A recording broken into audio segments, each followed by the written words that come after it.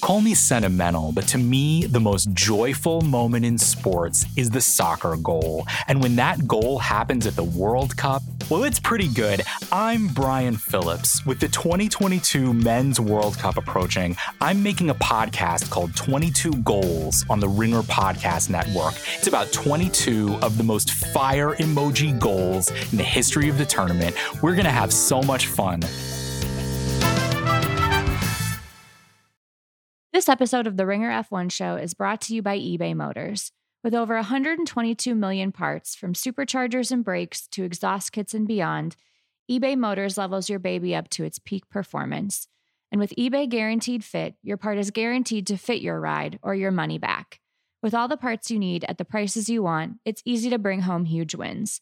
Keep your ride or die alive at ebaymotors.com. Eligible items only. Exclusions apply. This episode is brought to you by Armor All. When you want the best for your car, preparation is everything. That's why teams like Oracle Red Bull Racing use Armor All to prep their team vehicles. From interior cleaning and protectant wipes to car wash and wheel and tire cleaner, Armor All, America's #1 trusted auto appearance brand, has what it takes to keep the two-time defending champions looking their best inside and out. And get this. Now through May 31st, you can get $5 back when you spend $20 prepping your car like the Oracle Red Bull Racing team. All you have to do is upload your receipt to Armor All's website after you buy. Visit armorall.com for program details and redemption. Terms apply. Armor All, chosen by champions.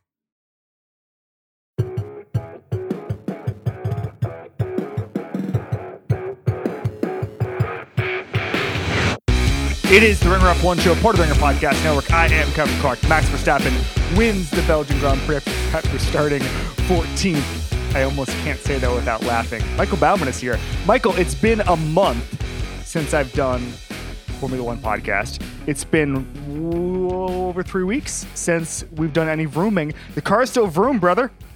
Yeah, and some faster than others. And there hasn't been that anticipated closing up of the pack. So, yeah, the mixed up grid. I had expectations for this being this year's ridiculous race. And I wrote this down. By lap 15, the running order was Verstappen, Sainz, Perez, Leclerc, Russell. So same as it ever was. All right, we'll just flick at what happened today. Verstappen wins, Perez second, Carlos Sainz third, Russell fourth, Fernando Alonso fifth, Leclerc sixth. And then we get to mid-pack. Lewis Hamilton crashes out with Fernando Alonso on the first lap. Alonso's race continued. Hamilton's did not. That was, by the way, Hamilton's fault. He put his hand up, said, "My bad." They asked him afterwards. Fernando was extremely angry on the radio afterwards. And Hamilton said, I don't care. Don't tell me to the interviewer. He did not want to know. That. Yeah, just you don't want to move on. Like, just move on. You want to hear what this guy said about you? We're good. It's But Hamilton did take responsibility for that. Bottas also 19th. That was a strange one. Latifi went wide. I'm not sure if Bottas, if there was contact, the broadcast couldn't really tell. He may have just tried to move out of the way and ended up in the gravel, and his day was done. Not a great day for either of those drivers, the two Merc drivers from years gone by, or the pairing from years gone by. Michael, we'll start with Verstappen. So going into this race, it was funny. I heard a bunch of drivers and sort of pundits say this going into Sunday, which is, so Verstappen takes the grid penalty. Mm-hmm. And this felt like a race he was going to be excited about because of that. His only title rival was starting behind him, who also took a penalty. And so he was basically playing with house money, and he could either have a great day, a great drive, blow through the pack, or whatever happens, but he's still probably in a better position than his title rival. This ended up being not only one of his best drives he's ever had, it showed you the gap between Red Bull and anybody else, not just the mid-pack, which we see sometimes when, Hamilton a couple years ago gets to blow through mid-pack. We get to see kind of what that car looks like versus mid-pack car. But we get to see a blowout. From about lap 18 on, as you said, this race was over. Like, I thought this was going to be an epic race because of the mixed up grid. It wasn't. It was still a blowout. There's nothing they can do. We got a listener question, Michael, that was, why doesn't Red Bull just take the penalty every single week and just have Max start 20th and just blow through the pack every week? Reason being is that Spa is easy to overtake in, and so that wouldn't work in certain places. But it'd work in more places than others, and that's just a hell of a lot about 2022 F1, Michael. It's a lot. What Verstappen is doing right now is a lot what we saw Lewis Hamilton doing from 17 to 20, where he's just the combination of him and the car is so much faster than anything else on the grid that it just seems to put him in a Zen-like state where he's not making mistakes, where he's not letting anybody else back into the race. When taking the grid penalty looks exciting, but like you said, this is a fast track where it's relatively easy to overtake. And so many other drivers took grid penalties that he didn't start from 19th or 20th on the grid. He started 14th. And then that at the start, Carlos Sainz got away. He got an incredible start. And then the second lap crash brought out the safety car, bunched the pack back up, and just made it easier for Verstappen to pick people off. A lot like Lewis Hamilton going through in the sprint race in Brazil last year and then starting the race from fifth and working his way to the front. I think a very similar performance from Verstappen. Totally agree. Afterwards, a couple of pundits made the observation, and I'm gonna put this up to you. Is this the best Max has ever driven? Yeah, I think so. This is a car and a driver peaking, and it's interesting because he doesn't have anybody to push him. He doesn't have a Hamilton of last year, and it really is unfortunate because I really wish Hamilton was on the grid for the entire race today, or on the track the entire race today, because nobody wanted to race Max. Like everybody was just like, yeah, man, we're good here. I mean, they were all making business decisions, as we say in football. And I wish there was a little more push from somebody. And I understand why. We're going to get to the Ferrari decisions a little bit later. But I mean, he's really just racing against himself at this point, and he's succeeding, Max. And I think that's a little bit on the other midfield teams too. Yes, of course. At the end of the last development cycle, you could get to a point where there was the Racing Point or the Renault or the McLaren could jump up and bite one of these, could jump up and bite the Mercedes or Red Bull. And except for maybe Alonso and the Alpine, there wasn't really anybody from the midfield with that kind of speed to make it difficult. But I think in terms of, is this the best he's ever driven? I'm sure there's some other balls out sideways performance that you can think of, but just the fact that this was so uneventful, that he did so much with so little drama. Yes. I mean, that just speaks to a level of almost boring superiority for him right now. He's just so far ahead of everybody else. And this is just, not just starting from 14th and winning, starting from 14th, retaking the lead after about 12 or 13 laps, and then winning by 18 seconds. That's just and ending the race with 40 laps to go, or 30 laps to go. I mean, that is unbelievable to me. And all the greats do this. And it's not like we weren't saying he wasn't up there with some of the greats, but you're in rarefied air. I mean, I was looking at some of the data there. Schumacher won from 16th in Belgium in 1995. This is what you do when you're great. We've seen, obviously, you mentioned Lewis has done, has made grid penalties no object in the past before, or accidents.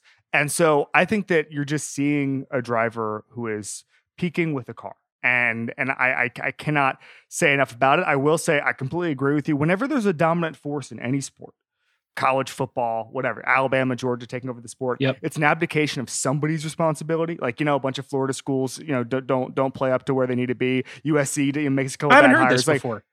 Has this been a thing, Kevin? Tell me about the pecking order in college football in Florida.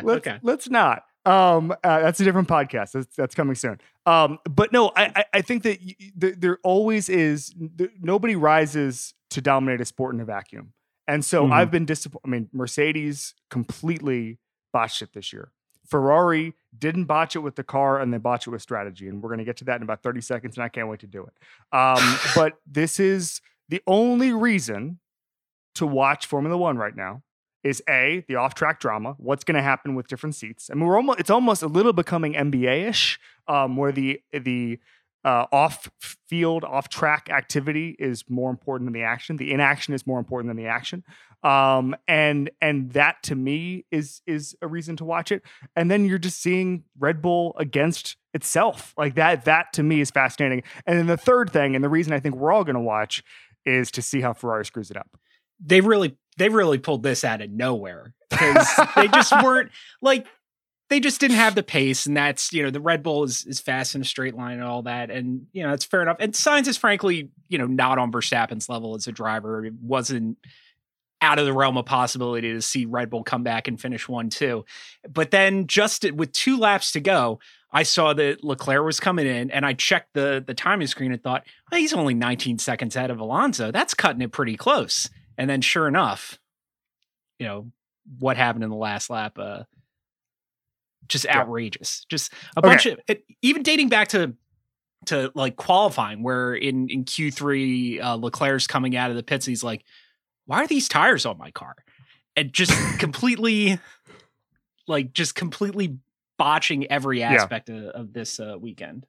So afterwards, I was watching the bullpen interviews of the drivers, and Leclerc obviously pits to get fastest lap, and to try to get fastest lap, mind you. And when that happens, there's not enough of a gap, and Alonso catches him. Okay. Mm-hmm. So they asked him, and by the way, he also got a 5-second time penalty afterwards, Leclerc, for speeding a pit lane. So congratulations to Ferrari, congratulations to everybody. But they started as soon as the interviewer said Ferrari to Fernando Alonso in the interview. He got a huge grin on his face because he was so excited to talk about it. And this is why. Everybody always says like, oh, certain sports are better when somebody's good. When the Raiders are good, the NFL is better. And like, I don't ever believe that. Like, who cares? Like, sports are good for other reasons than just whose laundry is doing well. I mean, I think that's secondary. You can always find something compelling in sports. But Fernando Alonso being relevant at the top of a grid in Formula One is so important to my life and my happiness because of this. So he gets this huge grin on his face, as Ferrari has mentioned, and he's going to have a little dig. And all he says, they say, were you surprised? And he kind of says, I was surprised. Ferrari does something strange with strategy always, and then just moves away from the camera. That was it. And go ahead. I will almost completely agree with your point that the F1 is better when Fernando's relevant. F1 is better when Fernando is where he is now, where he's close enough to the front to, make these comments and have it be relevant and be in among the action, but also not contending for a championship. So he doesn't have anything to lose, because Fernando Alonso that doesn't give a damn with nothing to lose right now is one of the best quotes in F1. And we got him for a couple more years. He's never going away. No. He's the Julio Franco of F1. All right. I wish you didn't see that one coming. All right. So let's dive deeper into this Ferrari thing. They also ask him, basically they tried to make Leclerc the strategist on the radio, almost like a quarterback calling his own plays. You do it. We keep screwing up. You do it. Listen, that's putting too much on his plate, I think. On the other hand, it can't be any worse, Michael. It just speaks to a lack of confidence, I think. Some of this is actually making the right call, but also if it's a coin flip or, if there are 2 viable options, then just pick something and go with it. And it's absolutely within bounds to ask him, do you want to stretch out the stint? How do the tires feel? Getting feedback from the driver is one thing, but just asking him to plan the race while he's, doing 200 miles an hour. He's busy. He has a job.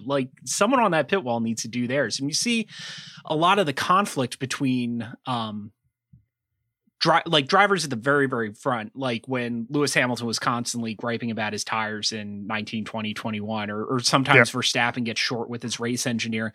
Those guys are responding to actual plans, actual ideas. And, it's one thing to present something and have the driver disagree, but just coming to, what do you think? Someone else should, you've got 200 guys with clipboards and headsets back in the garage. One of them has to have a clue somewhere.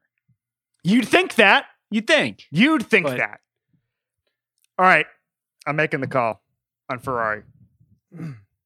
Everybody out. Everybody out. The drivers stay, the cars stay. Whoever made the improvements on the cars, they can reapply for their jobs. Wow. You're going full private equity on this team. But everybody out. How can it get worse? So they show they don't. I don't think they want to improve. I think they are. How? Give me the evidence they want to improve. Because we've been talking about this for 20 years, for 30 years. You listen to the podcast, the interviews with the people who've come into Ferrari to fix Ferrari, and there's just a block there. There's a like, if this were a team, if this were a professional sports team, you'd say they have a culture problem. Yeah. And, F1 is so, like, decisions have such wide-reaching consequences. Like, this isn't like changing a football coach, for instance, but like I would worry about ripping everything up and starting over when they are moving in the right direction, considering how far behind they were coming. Oh, are they? The car? Yeah, absolutely. They're more embarrassing this year, but they were way worse in 1920. That's why I said the car people get to reapply for their jobs. Okay, so you want to clean house in the strategy department rather than like the engineering. And Binotto. By the way, Binotto is no longer walking and talking in his post-race press conferences, which I think is concerning. That's a lack of confidence. He was with Paul DiResta today, and he was extremely motionless. And you worry about that a little bit because nobody walks and talks like our guy. Yeah, and like part of the concern about having a quick trigger finger is the story of Ferrari, like post Jean Todt, is them moving backwards for a couple years, panicking, firing the team principal, and replacing it with someone increasingly weird and increasingly Italian. And so I just don't know how. Like, are they going to get actual Waluigi in if Binotto gets canned? I just don't know who else is there to pull off the shelf. So I definitely get the impulse to say, fire everybody, this isn't working, but they are really making improvements on the car. Like, it's easy to forget how bad this team was for the past 2 years after they were caught with their illegal engine in 2019. The secret deal? Yeah, the secret deal where maybe, hey, wait a second. Maybe we just got to the bottom of it. Maybe the secret deal they had with F1 is that they didn't get punished outwardly. They couldn't do the energy cheating anymore, but they weren't allowed to have good strategy. I mean, let's not act like that. I mean, the last time Ferrari won the title was 2007 when McLaren had the same. They were ordered to throw the championship by the FIA so they wouldn't benefit from Spygate. Wow, we did it. We got the punishment. Yeah, it's the Ferrari has to be Ferrari. All right, let's go through the grid here. Mercedes, Hamilton crashes out early. George Russell gets fourth. I will say I saw a clip. I don't know if anybody else saw this during the race where Russell said that Verstappen was going to be P5 by lap 6, I think. And that's exactly what happened. He's an operator. He knows what's going on. Maybe Ferrari should get Russell in because he seems like he can keep track of everything on the track at once. Do you think George Russell could drive full time, do Ferrari strategy when he's not involved with Ferrari and still be a more valuable strategy member than what they have currently? Yeah, definitely. I agree. Anything impressed you about Russell's drive today? No, I think just really solid. This is, what we've come to expect from him. And he's taking the car about to where you can reasonably expect it to be, which is if somebody screws up, he's usually on the podium or thereabouts. I mean, this is the first time in a few races, I don't have the numbers right in front of me, that a Mercedes wasn't on the podium, and Russell was a big part of that. So, this is par for the course for him. I think he's having a really good season. And I think, I don't know, I'm sure he'd rather be fighting for wins week in and week out, sure. But there's a little less pressure on him. There's probably not a bad way to ease into this really high pressure team he's gone to. Checo, expecting anything more from him today, or just got overwhelmed by his teammate? Yeah, I mean, we're seeing the difference between a very, very good racing driver and one of the best ever. And I don't think it's too early to say that about Verstappen. I saw Nate Saunders tweeted something along the lines of it wouldn't surprise me if Max Verstappen never lost a Formula One race again. That's how it feels right now. So, being there, finishing second, that's the next best position available for human beings, and good for Checo for getting it. Listener Conley asks, which race will Max not win the rest of the season? Okay. I am going to pull up the schedule for this. Oh, we're doing it? We're looking at the schedule? We'll schedule talk. He's going to win in Monza. He's going to win his home race. Yeah, he's going to. I wouldn't bet my life, but I'd bet your life that he wins at Zandvoort. Yeah, I'd bet my life on Monza. Is that? Monza's thrown up some. Let me ask you a question. Races though. in the past few years, though. Well, let me ask. Yes. Having said that, do you think that when Red Bull embarrasses Ferrari at Monza, that's like a heads roll thing? That seemed to be something that Carlos Sainz alluded to in his podium interview, that like he expects Ferrari to have an edge at Zandvoort and Red Bull to have an edge at Monza. That's like, I saw that. I don't know. Like that's if that happens, that's going to be a bad look. Oh, September 11th. It is the date of the Italian Grand Prix. Mm-hmm. So I'm gonna circle two races that I think Max might not win. One is Singapore. Yes, I was just about to say that. Yeah, I think that's Hamilton. First of all, has traditionally been incredible around Singapore. There's a chance that like he sticks it on pole and just doesn't let anybody past him. I think Leclerc will be good there as well. And then Mexico City, maybe they just, the Red Bulls get 1-2 and they roll Max over and let Checo through. And then we have some sort of like world-ending party in Mexico City. Because we saw how nuts they were going there last year when Should we Checo go? was even on the podium. Oh, man. I mean, like, seriously, I'd think about it. It's going to be during the World Series, so I probably can't go, but you should definitely. Oh, yeah. Definitely World Series right on. That was definitely what I was thinking about. Top of mind, World Series all the time. This episode is brought to you by Armor All. When you want the best for your car, preparation is everything. That's why teams like Oracle Red Bull Racing use Armor All to prep their team vehicles. From interior cleaning and protectant wipes to car wash and wheel and tire cleaner, Armor All, America's #1 trusted auto appearance brand, has what it takes to keep the 2-time defending champions looking their best inside and out. And get this, now through May 31st, you can get $5 back when you spend $20 prepping your car like the Oracle Red Bull Racing team. All you have to do is upload your receipt to Armor All's website after you buy. Visit armorall.com for program details and redemption. Terms apply. Armor All, chosen by champions. This episode is brought to you by eBay Motors. Passion, drive, and patience. The formula for winning championships is also what keeps your ride or die alive. eBay Motors has everything you need to maintain your vehicle and level it up to peak performance.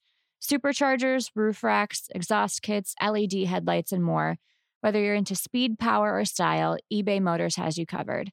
With over 122 million parts for your #1 ride or die, you'll always find exactly what you're looking for. And with eBay Guaranteed Fit, your part is guaranteed to fit your ride every time or your money back. Because with eBay Motors, you're burning rubber, not cash. With all the parts you need at the prices you want, it's easy to make your car the MVP and bring home huge wins. Keep your ride or die alive at ebaymotors.com. Eligible items only. Exclusions apply. This episode is brought to you by State Farm. You might say all kinds of stuff when things go wrong, but these are the words you really need to remember. Like a good neighbor, State Farm is there. They've got options to fit your unique insurance needs, meaning you can talk to your agent to choose the coverage you need. Have coverage options to protect the things you value most. File a claim right on the State Farm mobile app and even reach a real person when you need to talk to someone. Like a good neighbor, State Farm is there.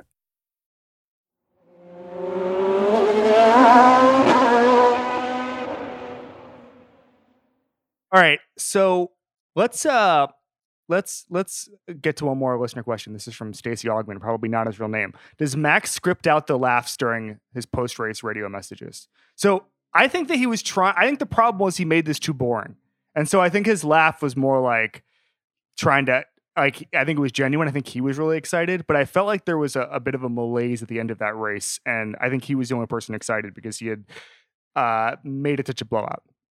Yeah, what do we want from him? What more can you ask for him? Like, make it look harder than it is? Like, that's... Yes. Okay. Throw the race until the last race. And just, okay. Hey, Esteban Ocon. Yeah. That Look won at the 2 multi-car overtakes in the same race. And he pulled off the Mika Hakkinen on Michael Schumacher pass, too. which I don't know. I mean, Ocon's a polarizing figure, but he had a huge day today. Ocon said that Mika Hakkinen saw him right before the race and talked to him right before. So that was it. That was the channeling. He should do this every weekend. Invite a legend of F1 to the race just to, have something rub off on him and see what happens every weekend. Both McLarens finish out of the points. Lando Norris 12th, Danny Ricciardo 15th. I don't love it, Michael. No, and again, like this is sort of what I was saying with that some of Verstappen's dominance is on these midfield teams that, McLaren keeps talking a big game, keeps saying that like they're right there, and like a double or no points from either of their cars. I know Norris took a grid penalty and Ricciardo is having kind of a weird time, but yeah, it's suffice it to say he's having a weird time. Oscar Piastri chose wrong is what you're saying? So here's the thing. Like if I were Oscar Piastri and I was thinking like, where do I want to spend the next couple years of my career? I'd probably pick McLaren over Alpine because Alpine just seems a little dysfunctional. Although part of that is just the result of having Piastri lined up and then losing him, which is an all-time choke. Like, but still, like those are not vibes you want to start your F1 career with. This is a little about the Eric Andre shooting on a couch meme. Like what Oscar Piastri asking, how did Alpine get so dysfunctional? It's like, well, buddy. Well, I mean, they were like this before he even got there. They're very French, that team. And so like I like the way McLaren's Care to expand going, on that, Michael? Just maybe the stereotype. No, you know what I mean. Okay. You know what I mean. Do I? No, I don't know. Everybody knows what I mean. So I could understand why he'd want to go to McLaren over Alpine just based on the long-term trajectory of the team. But like, that's a really fast car right now. It has been a fast car for a couple seasons.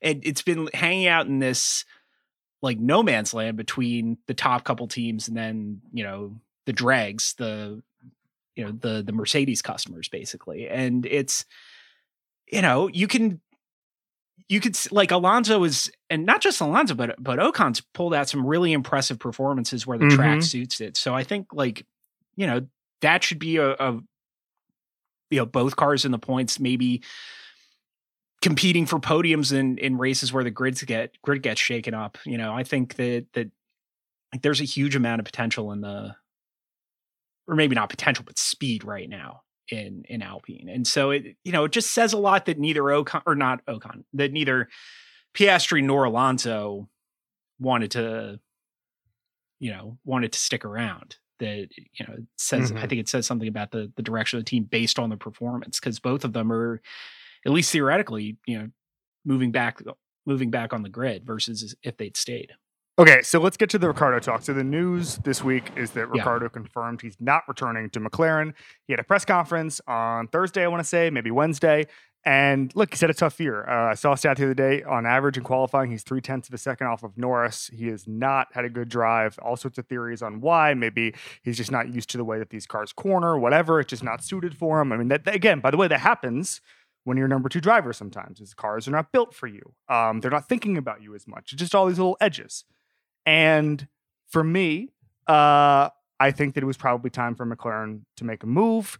I don't know if Piastri is going to be better than Ricciardo, but let's put that aside for a second. So Ricciardo said he only wants to race in F1. He does not want to try another, Formula E, IndyCar, whatever, Extreme E, whatever the hell it is, right? It probably doesn't want to do. I mean, maybe, I don't know. I've heard a lot of people speculate that he'd want to do what Kimi just did in NASCAR, which is he does a one-off NASCAR race at a place like Watkins Glen with Trackhouse. I wouldn't be surprised. I think in 10 years, like that could be attractive to him, but I think he still thinks that there's something he can offer F1. He wants to be an F1 next year. Yes. He doesn't want to race in any other formula. And so that there are a couple of options for him, probably, especially when you consider the marketing dollars. Where does Ricciardo go from here?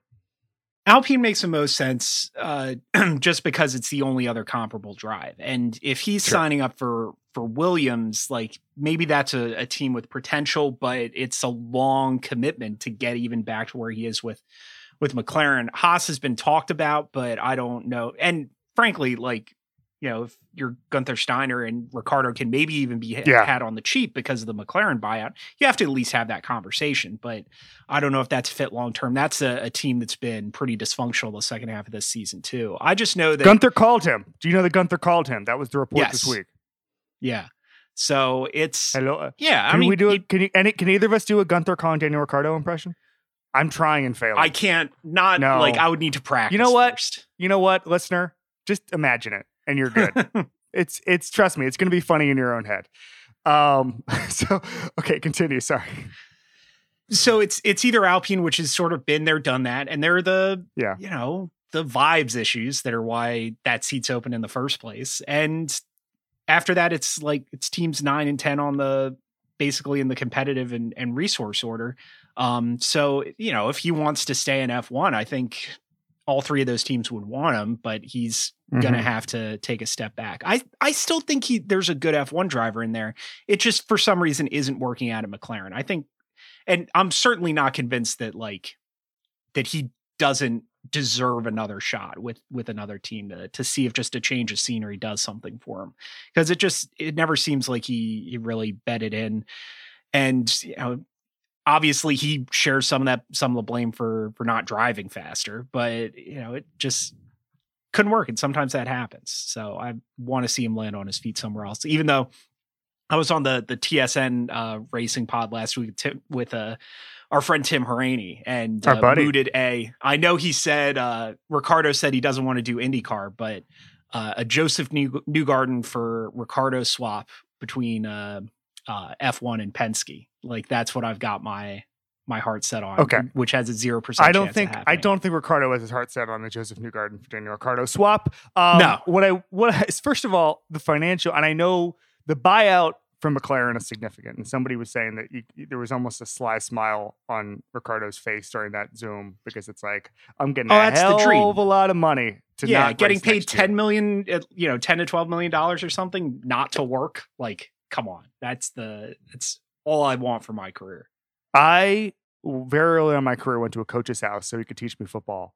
Didn't work. But he'd been fired, and he has this massive house in the suburbs of the area where he got fired.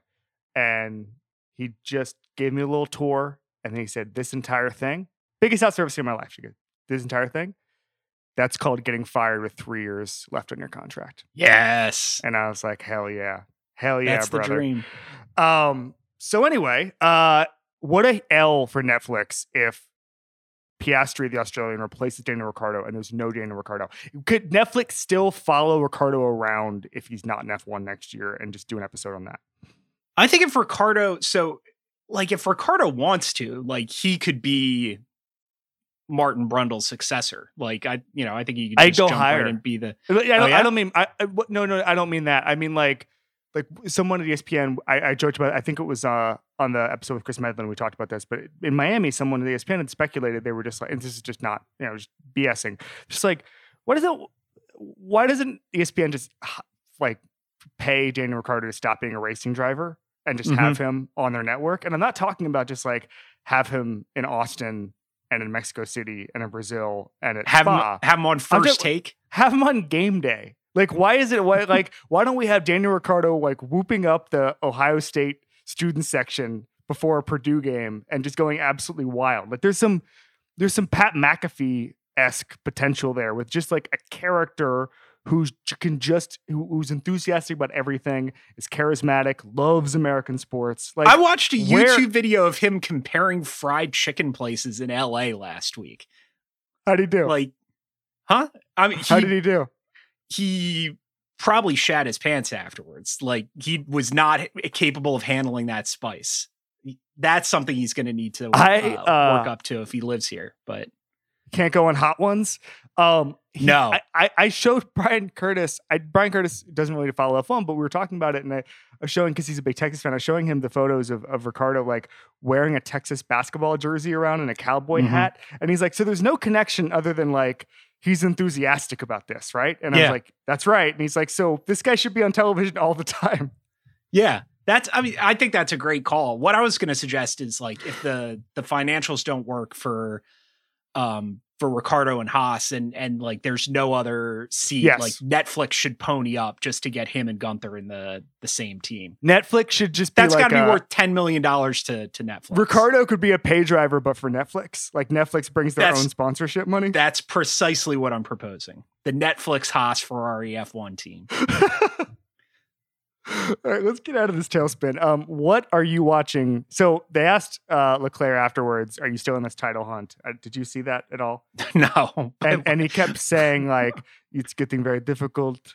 He kept saying that, and they kept like rephrasing the question. He kept saying, "Yeah, it's getting very, very difficult, but we're just going to keep our head down." So like even the most optimistic Ferrari fan is kind of like, we're good here. Let's do the F1 standings real quick. Verstappen 284 points, Checo 191. Leclerc 186, Sainz 170, Russell 170, Sainz 171, Russell 170, Lewis 146, and the big old gap to Lando Norris at 76.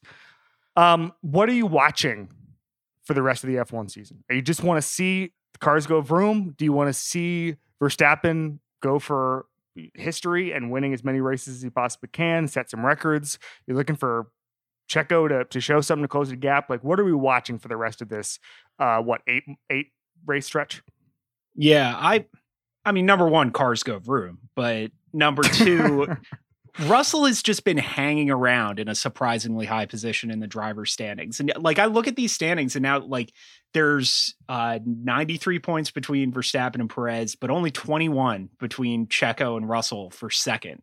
And that it takes some doing, but like, crazy pole lap at Singapore, that's 25 points, there's a possibility that he could end up finishing second or third in the Drivers' Championship. I don't think Verstappen is going to, I'll say this, I don't think that Verstappen is going to break the consecutive wins record because the Ferrari, like, I'm not going to bet on Ferrari screwing it up 8 races in a row. Even they're not that hapless. Like, I think Leclerc still has at least one more huge weekend in him. I don't. And that'll break the streak. No. But I'm going to bet on Ferrari screwing it up. That's definitely the more fun position. So everything that I've ever believed about Formula One, about how some of the smartest people on the planet, about how these, the competition is not Toto Wolff. Like, if Toto Wolff went to the open market, his competition wouldn't even be, is he going to go to Alpine? Is he going to be the CEO of a massive car company, right? Like, that's the analogy. Just some of the smartest business people, tech minds. Stefano Domenicali. Yeah, didn't he go when? Yes. Like, and this is not Toto Wolff. Like, this is just this is one of the chain of increasingly weird Italians Ferrari fired in the 2010s. He went to like run Lamborghini or something. Like, these are okay. These are masters of the freaking universe. Okay, and the good Tom Wolfe reference there. Thank you. One of the Ferrari guys went to run Juventus. Like, these should be, and I have always believed everything you hear, like Ross Braun's book. They say everybody's so smart in F1 that the first race, the winning car of that race will finish last in the last race of the season. Right? That's how there's constant improvement. It's constant innovation. It's the cutting edge. These are the alpha males of the world, right? And guess what? Everything Ferrari's doing, it's kind of showing that it's fake. Oh yeah. Like, it's revealing it's taking the mask off of capitalism. Like, these are all guys who think that they're qualified to go run IBM or something. And, I think they're probably as smart as the guys who are running IBM. And then they're turning around on international TV asking Charles Leclerc for advice while he's going through the bus stop. It's ridiculous. The Emperor of Ferrari has no clothes. Well, I'm sure he has exceptional clothes. This being exceptional. Well, he's got. We've seen it. He's got also the glasses. Wow. Maybe this is a problem. Go back to the round glasses for Mattia Binotto. Has everything gone off the rails since he went to the more squared off spectacles? Max Verstappen went from 14th to first in this race, and he made it a remarkable feat. And he made it so boring that we're doing glasses talk in minute 40 because there's nothing to talk about in this season because he's so good. You see what Ferrari has done. You see what Mercedes has done. You see what McLaren has done to us. Yeah. We got no content.